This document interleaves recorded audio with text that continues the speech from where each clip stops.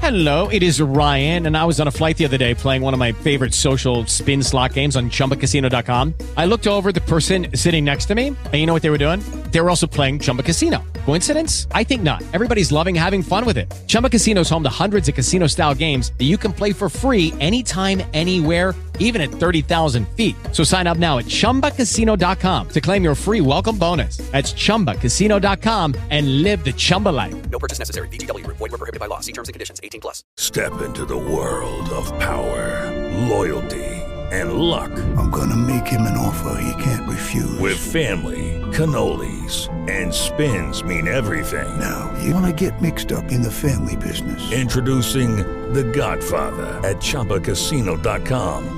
Test your luck in the shadowy world of The Godfather slot. Someday, I will call upon you to do a service for me. Play The Godfather now at ChumbaCasino.com. Welcome to the family. VGW Group. No purchase necessary. Void where prohibited by law. See terms and conditions. 18+.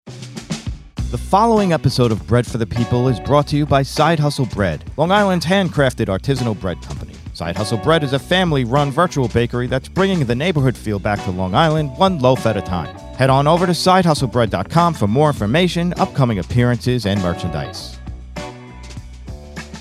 My name's Jim Serpico, and this... Should I start with my name? Or should I start with This Is Bread for the People? Do you like it like this? Welcome to Bread. Or do you like it like this? Welcome.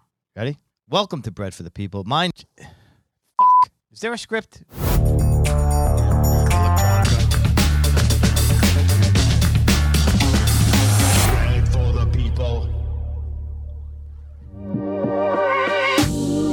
Welcome to Bread for the People. I'm Jim Serpico. Today I have a very special guest. He is the founder of the social media account Sandwiches of History. He's often referred to as the Bob Ross of sandwiches. Upon further research, I was very excited to find out that Barry was one of the key members of a startup company called Netflix, and he was involved in the brand building, the PR strategies, the quantitative and qualitative research studies. And I'm really interested in diving into that. As many of our listeners know, I do have a background in the entertainment business and still play in that field. But maybe a lot of people might not know, one of the reasons I got into baking bread and starting the social media account Side Hustle Bread was to face the challenge of trying to build a brand. And I really love that challenge, and I find that I'm learning every day. And funny enough, in the management of comedians that I do, I've been involved in, the social media scene with comics and the YouTube channels and their Instagram channels for a long time. So now I'm getting to treat myself as a client and try to push my brand along. So, Barry, it's a pleasure to speak to you. Thank you. Thank you for having me on. I'm excited to be here. I truly was a fan of your social media account and had no idea until after I asked you to be on this podcast that you had this background in entertainment. There's no direct line between working at Netflix. There's a lot of behind the scenes lines, but there's no direct obvious line between working at Netflix and doing Sandwiches of History. Right. There's no obvious line to the end user, but having read a whole bunch of the articles that you've written, you also have a great LinkedIn page, and you publish some great articles there, which really, I think, kind of blend the two and give a perspective into your marketing and PR background. Mm-hmm. It does seem like, and you tell me, were you always interested in sandwiches per se? Well, yeah, I've always loved sandwiches. Absolutely.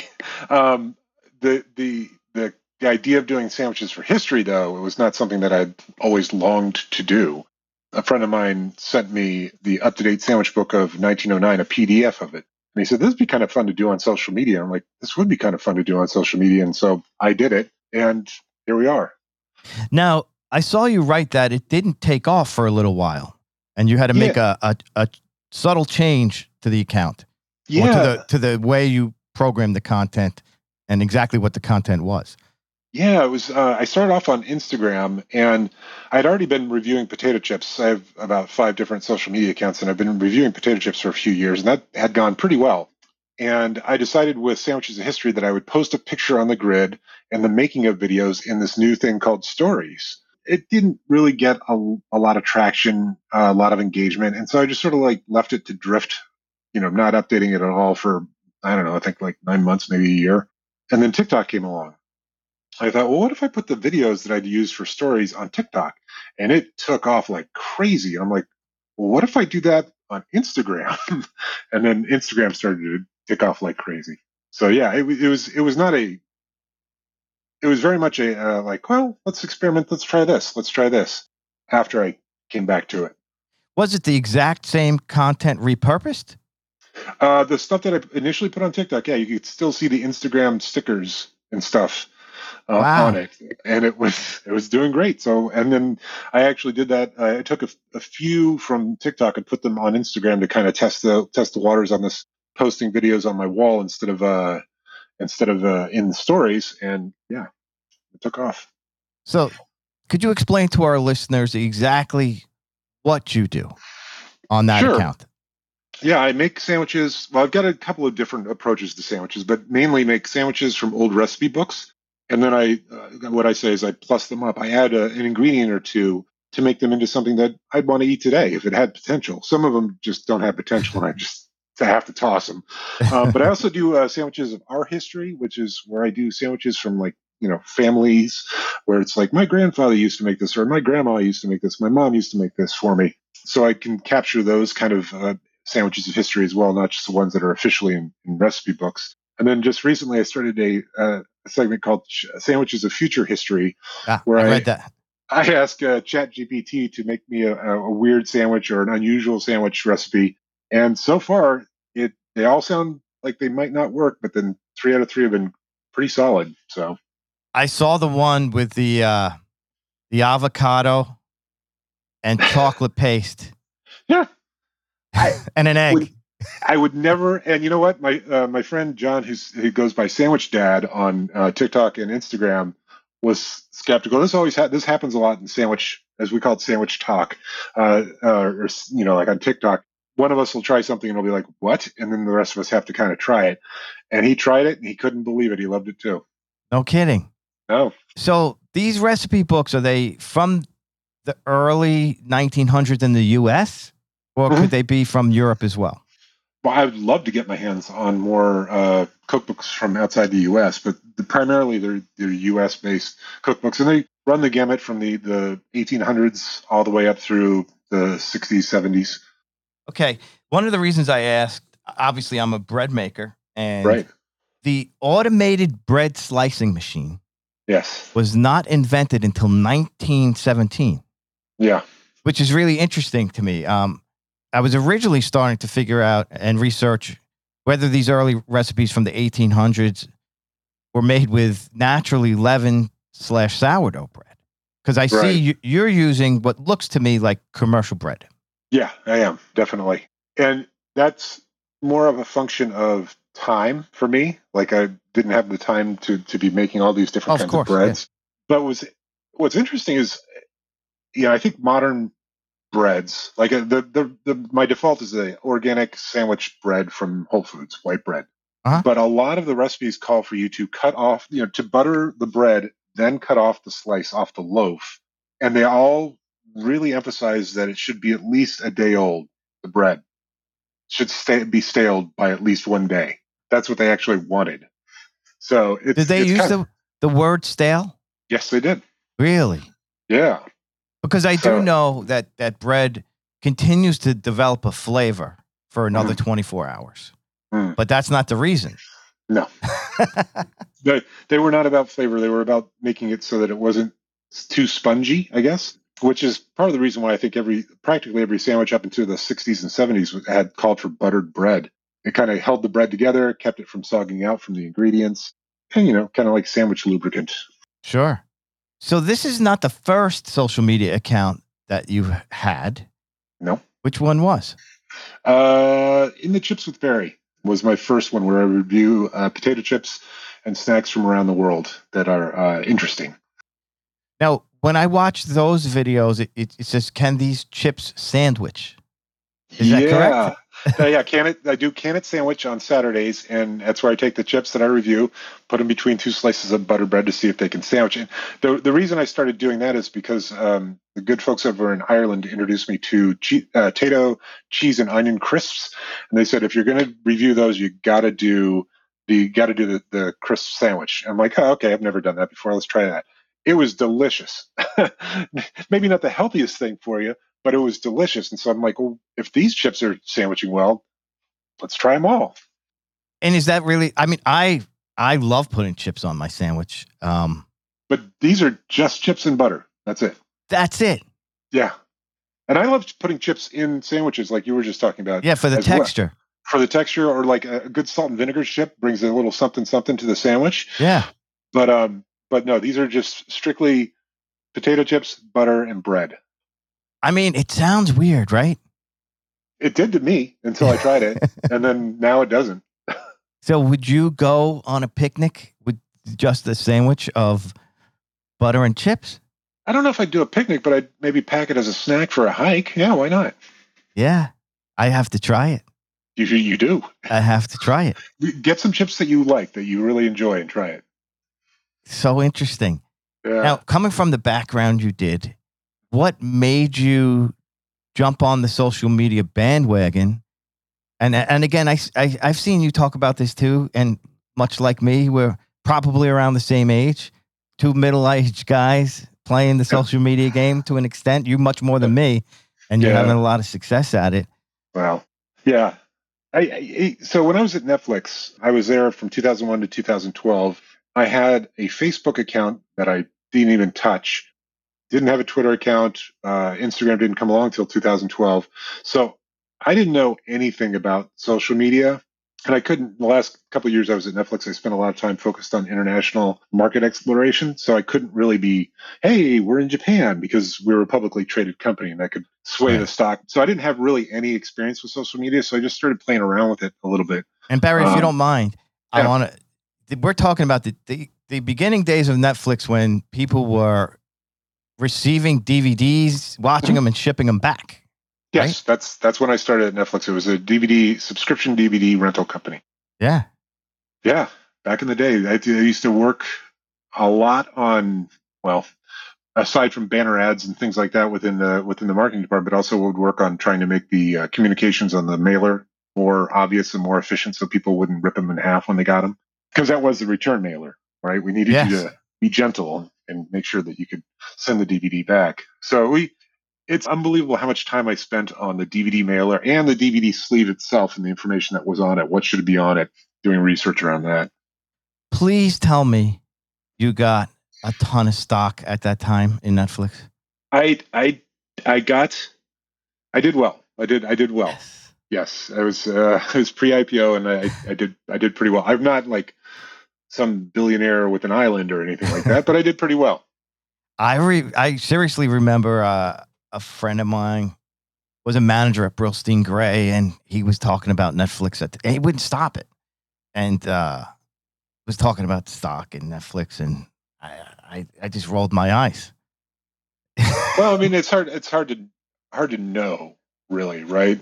Like, I joined the company. Part of the reason why I joined the company is because I had tried the service, but it was a la carte rentals about a year before I joined.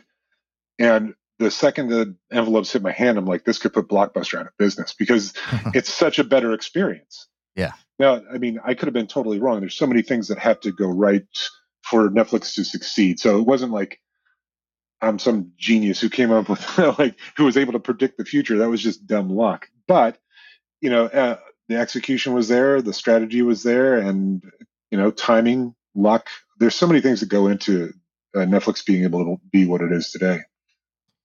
Now, Netflix, modern day Netflix, probably cutting back to 6 years ago, was notorious to have a cutthroat competitive culture that, in fact, I'm looking for that article now, not this minute, but I'm curious to read it again because I haven't read it in a few years. But it was one of the first companies in Hollywood that I've heard of that really asks the employees to one-up each other, call each other out. And it was a vicious culture at 6 years ago. I don't know if it still is. I don't know if it was anything like that when you were there. Yeah, I don't know. Like 6 years ago, had already been gone, so I don't know. I will say that I was there when the high performance culture, as it's called, was initiated, and the idea wasn't to create a vicious, cutthroat culture. The idea was to be brutally honest, or not brutally honest. I should say that. I should say it's just be open and honest with feedback on a constant and ongoing basis, and hire the best, pay them top of market, and get out of the way and let them do their job. My experience in the marketing department was that it was unbelievably helpful in helping us be as efficient as we could be and punch well above our weight. We got a lot of stuff done that, given the number of people in our marketing department, we shouldn't have been able to get done. So for me, it was a very positive experience, but I know that other folks within the company had different experiences because we're all humans, and, how it's applied matters. As far as what it evolved to after I left, I don't know. And where it is now, I have no idea. So high performance culture. Yeah. Could you tell me a little bit more about, I understand that it's trying to bring the best out in people. It was actually trying to and this sounds harsh. It's not really about bringing the best out of people. It's about hiring the best. So basically there was no internship programs. There was no career paths. You were hired for something and you were going to be the best at it. And if not, you get a generous severance package. And it does sound brutal, but again, we were able to get so much done and accomplish some pretty amazing things, I think, because of that. Who was that? Was it Cindy Holland? Cindy Holland, the that brought that in? No, that was Reed Hastings and Patty McCord, the CEO and head of HR. Okay. And they did things like the no vacation policy, which wasn't a perk. It wasn't like like right now you hear unlimited PTO, and that's a perk. The no vacation policy was if our approach is to hire the best, pay them top of market, we're hiring fully formed adults. And if you're a fully formed adult, we shouldn't have to have you ask your supervisor for time off, have your supervisor approve it, and have all of you track it and do all this inefficient paperwork and processes. It should be something that you're just able to do. And so that was the thinking behind it. And I knew people who took like a month off to go back and visit family and things like that. And as long as things were covered and you were able to make sure that nothing fell through the cracks, it was fine. I ran my production company with no vacation policy, and I had to answer to Dennis Leary's accountant, who kind of was my checks and balances. Mm-hmm. And when we would make employment agreements, I would say, no, I don't want that in there, because they wanted to put the standard 2 weeks. Yeah. And why don't you want that in there? Well, because they know what they have to get done. And to be honest with you, I found that they didn't take a month off to see family. They probably took less time off than other people.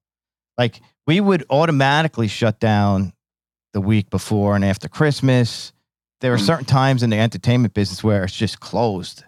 There's at least 4 weeks a year of that. And right. If they needed to take a week or two in between, like, I never saw, in my case, anyone abuse it. Right. And that's how it was at Netflix. Yeah. It was very much I never saw anyone abuse it at Netflix. Because if you did abuse it, there would be a consequence in that your work would suffer, and you've got to deliver. Right, you have to deliver. There's a lot of pressure at Netflix to deliver. Yes. And then I read you talk about adding the phone number to make it easy for people to cancel their subscriptions if they chose to. Mm-hmm. And there was some skepticism, and we're making it so easy that we're going to lose a lot of business. But what happened? Well, so what we did is, it used to be that people would have to call in to cancel, and which is typical of a subscription. And then, of course, the rep is going to try and talk you out of it, try to get you. It's just a huge pain. And we came to learn through consumer research that people just needed to quit for a month or two, or 3, or for the summer, right? And so we decided to test canceling on the website in 2 clicks, and people were like, wow, this is great. No subscription ever has made it this easy to quit. And what happened was in our exit surveys, likelihood to recommend and likelihood to return rates shot way up. Turns out that was a brand building move to just say, we understand you don't want to be locked into this because you've got stuff to do, but come back when you're ready. We'll save your queue and you come back and pick right up where you left off. Yeah. It builds trust, right? Yeah. In the brand, Yeah. which is, something you're also an expert in, building a brand. Well, thank you. I mean, you truly are. I mean, you've got, I think, close to 500,000 followers when we total up everything. Maybe it's more. Yeah. How, I mean, I struggle with this all the time, partly because I have so many different lanes of things. Like, I know in my head, they're all related in the way that, some of the things you did at Netflix are transferable to what you're doing now. I feel that way about a lot of what I do. But I look at your accounts and they're narrower and simpler. And then you have several of them. Right. And then it makes me think, am I combining, like even this podcast, for instance, you're a really interesting guest because we could talk about food, social media, and entertainment, which is like, funny enough, exactly my thing. There are not many people like you that this podcast, I could interview like you. And sometimes I'll do a whole episode with a showrunner. And then I'm back to a guy who won a James Beard Award for making pizza. Gotcha. Yeah. Well, I mean, for me, I wanted to keep a simple focus for each of the channels. Because one of the things I found when I was following people online when I first started looking at social media is that one day they'd be doing X, the next day they'd be doing C, the next day they'd be doing R. And it's like, okay, well, I like C. X was okay. I don't really care about R. Right. So I didn't feel a connection to it, a strong connection to it per se. Yeah. So I figured, with Sandwiches of History, let's do a half sandwich or sandwich every single day, post it at noon every single day. And, be active in responding to comments and things like that and engaging with folks. And that seems to have worked pretty well. I read you talk about that too. And I've since, because for instance, I do a lot of collaborations with other social media accounts. Great idea. Yeah, it's awesome. Yeah. But why not, after reading what you wrote about it, I started answering the people that were probably the other person's followers. And thank them. We appreciate you, or provide some information. Yeah. It's a really great way to think about it. Yeah. It's, I mean, I didn't really think about this consciously, but that's kind of brand building, right? To do that kind of thing. Yeah. So, because they want to form a connection with the person behind the whole thing, right? Yeah, exactly. So, to continue down the path of me getting free advice. That's okay. I might hit you up for something as well with regards to TV production. So. There you go. Please, let's trade. It does seem like, for instance, the last couple collaborations, I went to, there's a caterer called the Barbecue King out here in Long Island. And this happens a lot. People say, will you make a certain bread for me? I want to feature it, a sandwich on your bread. And then we shot a video of the two of us together, me delivering the bread, and then what goes into making the sandwich and the finished product. And it seems like it's a win for both of us. Right. And that's the no-brainer. And then, my next video is me doing stand-up comedy about bread with instead of a microphone, a pepperoni stick. And my thought was like, I can't always be selling. I have to provide entertainment also. But then, you could provide entertainment in your everyday videos about bread, right?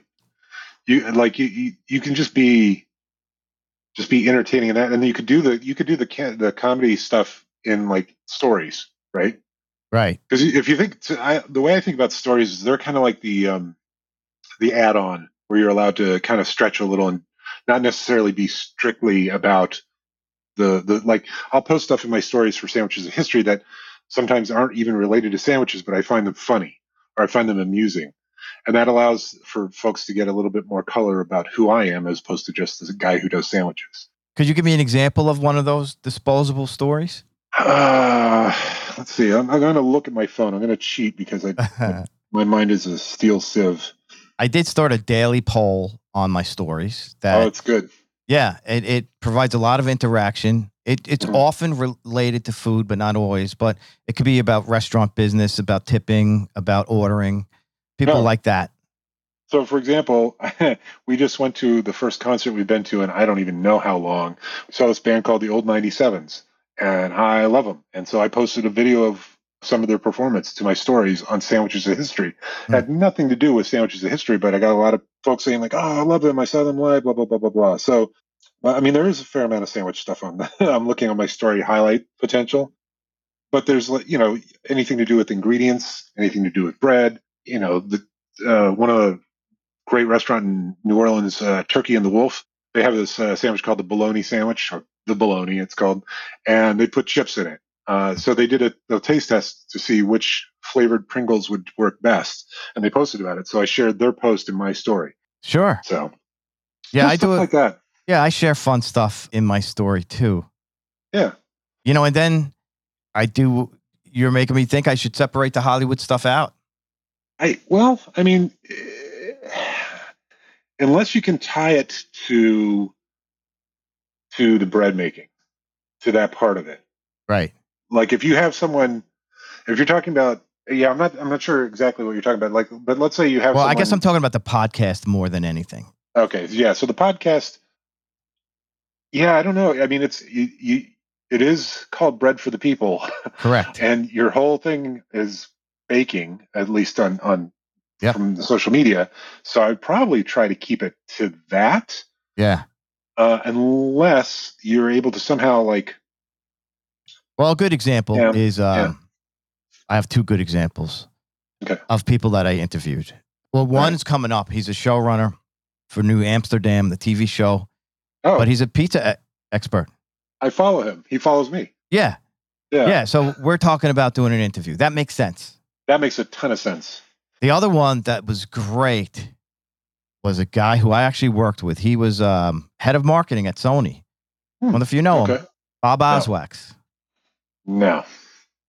Oh, you'd be interested because you live in Los Angeles, right? No, I live in San Jose, California. Oh. I wonder how close it is. So he owns Bob's Well Bread. Oh, okay. And he's got 2 locations now in Santa Barbara. Okay. So that's a little ways away. That's about 6 hours away. Yeah. But he has a really interesting story. He was in his 50s and he was told by Sony they were letting him go. Mm-hmm. He worked with a headhunter for a long time. He was the president of worldwide marketing. He could not get a job. And he went to San Francisco and studied really hard and got into this bread thing, and it's his life now. That's awesome. Yeah. That's really cool. Fantastic. Yeah, and they're really, really successful. But that made sense. Yeah, that does make sense. So doing entertainment that are entertainment interviews that tie into the bread, I think make a ton of sense. Yeah. Yeah. You might start a separate podcast for the entertainment only one. Exactly.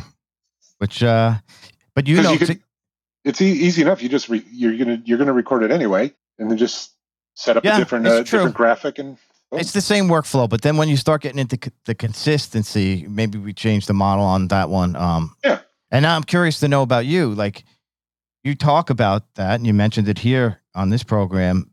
Every day at 12 o'clock, you're putting out this video. Mm-hmm. That's one account, and that's a lot of work to do 5 videos a week just for that. Or is it 7? 7. Yeah, it's a lot. Then you do it for 4 other accounts. So Sandwiches of History is the only one that gets a daily post. In the Chips with Barry is Monday, Wednesday, Friday, and then Saturday. And those I just record all at once, edit all at once, stage all at once, and during the week I just hit send. Or it automatically posts on like YouTube and Facebook. I can schedule those. The other ones are ad hoc, like Craft Beer Barry, Barry's Cooking Again, Barry's Ice Cream O'Clock. Those are sporadic. Those are just when I get to them. But I don't. There's no set schedule for those. Well, tell me about Craft Beer Barry, because beer is another one of my hobbies. I don't make it, but I drink it. I have made it a couple times. I have. I would say I'd had like a 50% success rate. Yeah. But I love beer. I love craft beer. I have a consultancy, and my partners and I own a small piece of a craft brewery out here in San Jose. Really? And so I just, I'll drink a beer. I'll take a picture of it. I'll write a little description about it. It'd be fun to do videos on those as well, but there's just not time for that. Right. It takes a Yeah. lot of time. Yeah. What kind of beer do you like? It's easier to say what kind I don't like, and that would be sours. Yeah. And I'm not a big fan of saisons or farmhouse ales, but porters, stouts, IPAs, pale ales, those are my wheelhouse for sure, especially IPA. East about you? Coast or West Coast IPA? It's funny. I was West Coast, and then hazies came along, the Northeast style, and I fell in love with them. And I think I overdid it because I burned out on those, and I stayed away from those for about a year. And now I'm back to more of a balance between the two. I go from the balance to the hazy. Okay. I don't like it real juicy and citrusy, Okay. which See, is the then- West Coast version, correct? This is great. We would never fight over which beer we get. You could have yours, I could have mine. We're good. Do you have a favorite craft beer from around the entire country? Or there's just too many you like? This is going to sound self-serving. So the brewery that I own a small stake in is Strike Brewing Company. And How do you spell it? Strike, like as Okay. in baseball. With a K. Yeah. And they have Ryan Bridge, the head brewer there, makes this Big Wall Imperial Stout. And it is complex, delicious, roasty, chocolatey coffee, but there's no actual coffee used in the brewing. It's one of my favorite beers of all time. And I feel bad saying that because it's a brewery that I own a piece of, but it is one of my favorite of all time. Russian River Brewing out here is unbelievable. One of the problems with craft beer one of the issues with being able to evaluate craft beer is that I don't get a lot of East Coast beers out here.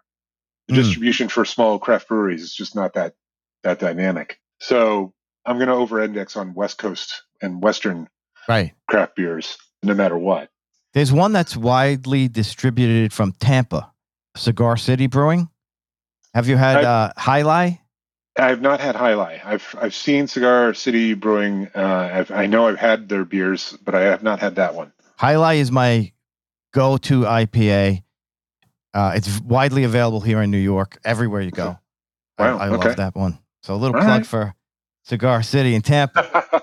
All right, on. They should sponsor your podcast. Yeah, which one? The Hollywood one or the food one? Probably the food one. I think so. In fact, that's one of the things I do go to breweries a lot to sell my bread and have my bread paired with beer and food, and Nice. it's a pretty cool thing. That's very cool. And then Barry's Ice Cream, a clock. Yeah. Barry's Ice Cream, a clock. Yeah. So that I have these ideas for ice cream flavors that I want to try, and I just make them, and they're almost always a combination of sweet and savory. So I made for example, a Thanksgiving stuffing ice cream. It was butter ice cream with the herbs and seasonings and onion and stuff as the aromatics that flavored the ice cream. Yeah. And it was ridiculously good. That was a home run. Others, I do that with bread too. Yeah. I do There you go. Thanksgiving stuffing rolls. People go crazy for them, man. I would go crazy for that. Yeah, I like making stuffed breads. The very Nice. first bread I made was a Northeast thing called prosciutto bread. I've seen that. Yeah, it's a mix of Italian meats and provolone cheese, Yeah. which started me on the path of infusing other breads. I do a pastrami in the rye sourdough. It's really good. And like I could make them into like little bagels and bring them to the breweries and stuff. Oh man, that sounds like I need to get on a plane. It's got the caraway seeds. I need to get out there. Yeah, or vice versa. I'm trying to do some of this in the West Coast. All right. It's such a good food scene now on the West Coast. I Yeah. guess there always was, but there was a bad rap for a while, Yeah. especially in LA. Yeah, I was going to say LA and San Diego both kind of suffered a little bit there for a while. They didn't really have good food scenes, and then it just exploded in the last 20 years. Now, when you were doing Netflix, were you based in LA? No, I was here in San Jose. So Ah, the headquarters is a small a small town called Los Gatos, which is just outside of San Jose. and are you making your full-time living now doing the social media channels? No, I still have the consultancy with my partner, my business partner, and I am, doing things to monetize the social media channels, but it's nowhere near a living. Yeah, I hear that. Yeah, yeah. So tell me a little bit about the consulting agency, if you don't mind. What kind of clients do you guys have? Sure. So it was consultancy that a friend of mine who was also a Netflix alumni. He was the brand manager while I was there. We worked together for 8 years, and we got along like brothers. And so we started this consulting agency when we left Netflix. And we do everything from brand positioning to competitive research to working on go-to-market strategies for companies, just a whole slew of things that include marketing. When we first started, it was mainly just marketing, but now it's like, how do we get secure funding? Like we helped the brewery that I mentioned, we helped them secure funding. We helped them secure distribution. So we just, all things business. We try to be problem solvers for all things business. How detailed was the brewery's business plan by the time you came in? That's a good question. I would say that they had started on Kickstarter to build a tap room in their brewery, and they had just completed that. Their distribution was very ad hoc and very local. And so what my partners and I were able to do was hook them up, get them connected to a distributor that would make them available statewide, which is pretty big for California. And it turns out that helped them tremendously during the pandemic because they were still able to sell through stores. Oh, yeah. Yeah. That's huge. Yeah. Well, I'll be sure to check that out when I'm on the West Coast. It sounds, they sound like a cool place. And besides breweries, like what other kind of clients do you have? Social media companies. We're doing something for Microsoft. We've done work for startups. So it just runs the gamut, really. Interesting. So you're getting to use all the skills that you've been using for many years in all these different areas. Yeah, I'm pretty fortunate in that regard. It's amazing. For sure. Yeah. One last question. Can you tell us about your most memorable meal, where it was, and who it was with, and why it was so memorable? Holy smokes. Most memorable meal. The one that comes to mind for me is my significant other, Christine, and I were visiting friends in New Orleans, and we went to this restaurant called Peristyle. And it was kind of fancy food, but it was also New Orleans food. And it was around the time when I started thinking, wow, food is so much more than I used to think food is, you just need food and you eat it and that's it. And growing up, I didn't really have a great experience with food. My mom was not the best cook at all. So I thought, like, who eats steak? It's leather. Who eats asparagus? It's green and it's gray and stringy, right? So those were the things in my head. And around this time when we went to this restaurant, it started to dawn on me that food can be so much more and so much more delicious and so much more of an experience when you eat something that's unbelievably flavorful and delicious and complex. And suddenly you just had this feeling, this emotion that happens. And to be able to recognize that was something different for me. So I'm going to say that. That's awesome. Yeah, I think it is something that a lot of us didn't grow up with, going out to tons of dinners and experiencing different foods. Right. For me, I was fortunate enough that I fell into the entertainment thing at a very young age by pairing up with a comedian named Dennis Leary. He was 10 years old. Yeah, he was my partner for 25 years. And That's I worked amazing. with him before that. But I was 22 when I met him. And by 24, I went on the road with him. And, I wasn't a worldly person. And the promoters I remember the first time I ever had escargot. Like, they would take us out to dinners. Yeah. Because he had a band. There were 3 members of the band, and they were fun guys. And we'd all go out to these fancy restaurants. I never had escargot. Yeah, of course. And I loved it. I loved it. And I got to experience that stuff. And through that business and starting to go to LA and having those dinners with people that would take you out to these fancy restaurants. You get to see it all. It's pretty life-changing. And it's led to where you are now, making unbelievably great bread. Yeah. I Really? mean, that's the way I see it. Other people say, holy shit, this is what happened to him. Well, I'm sure some people are saying that about me too. So. We'll end on that note. It's really great to get to know you a little better. I really love your stuff and I love your passion. Thank you. And I love that you're just doing what you want to do the way you want to do it. And you're really smart about it. So thank you for being very here. much. Thank you for having me. It was a lot of fun. This episode of Bread for the People was brought to you by Side Hustle Bread, Long Island's handcrafted artisanal bread company. Side Hustle Bread is a family-run business that's bringing the neighborhood feel back to Long Island one loaf at a time. If you like what you're hearing, don't forget to head on over to iTunes and rate and review this episode. Reviewing and rating is the most effective way to help us grow our audience. This episode was produced by Milestone TV and Film. I'm your host, Jim Serpico. Blessed be the bread, everyone.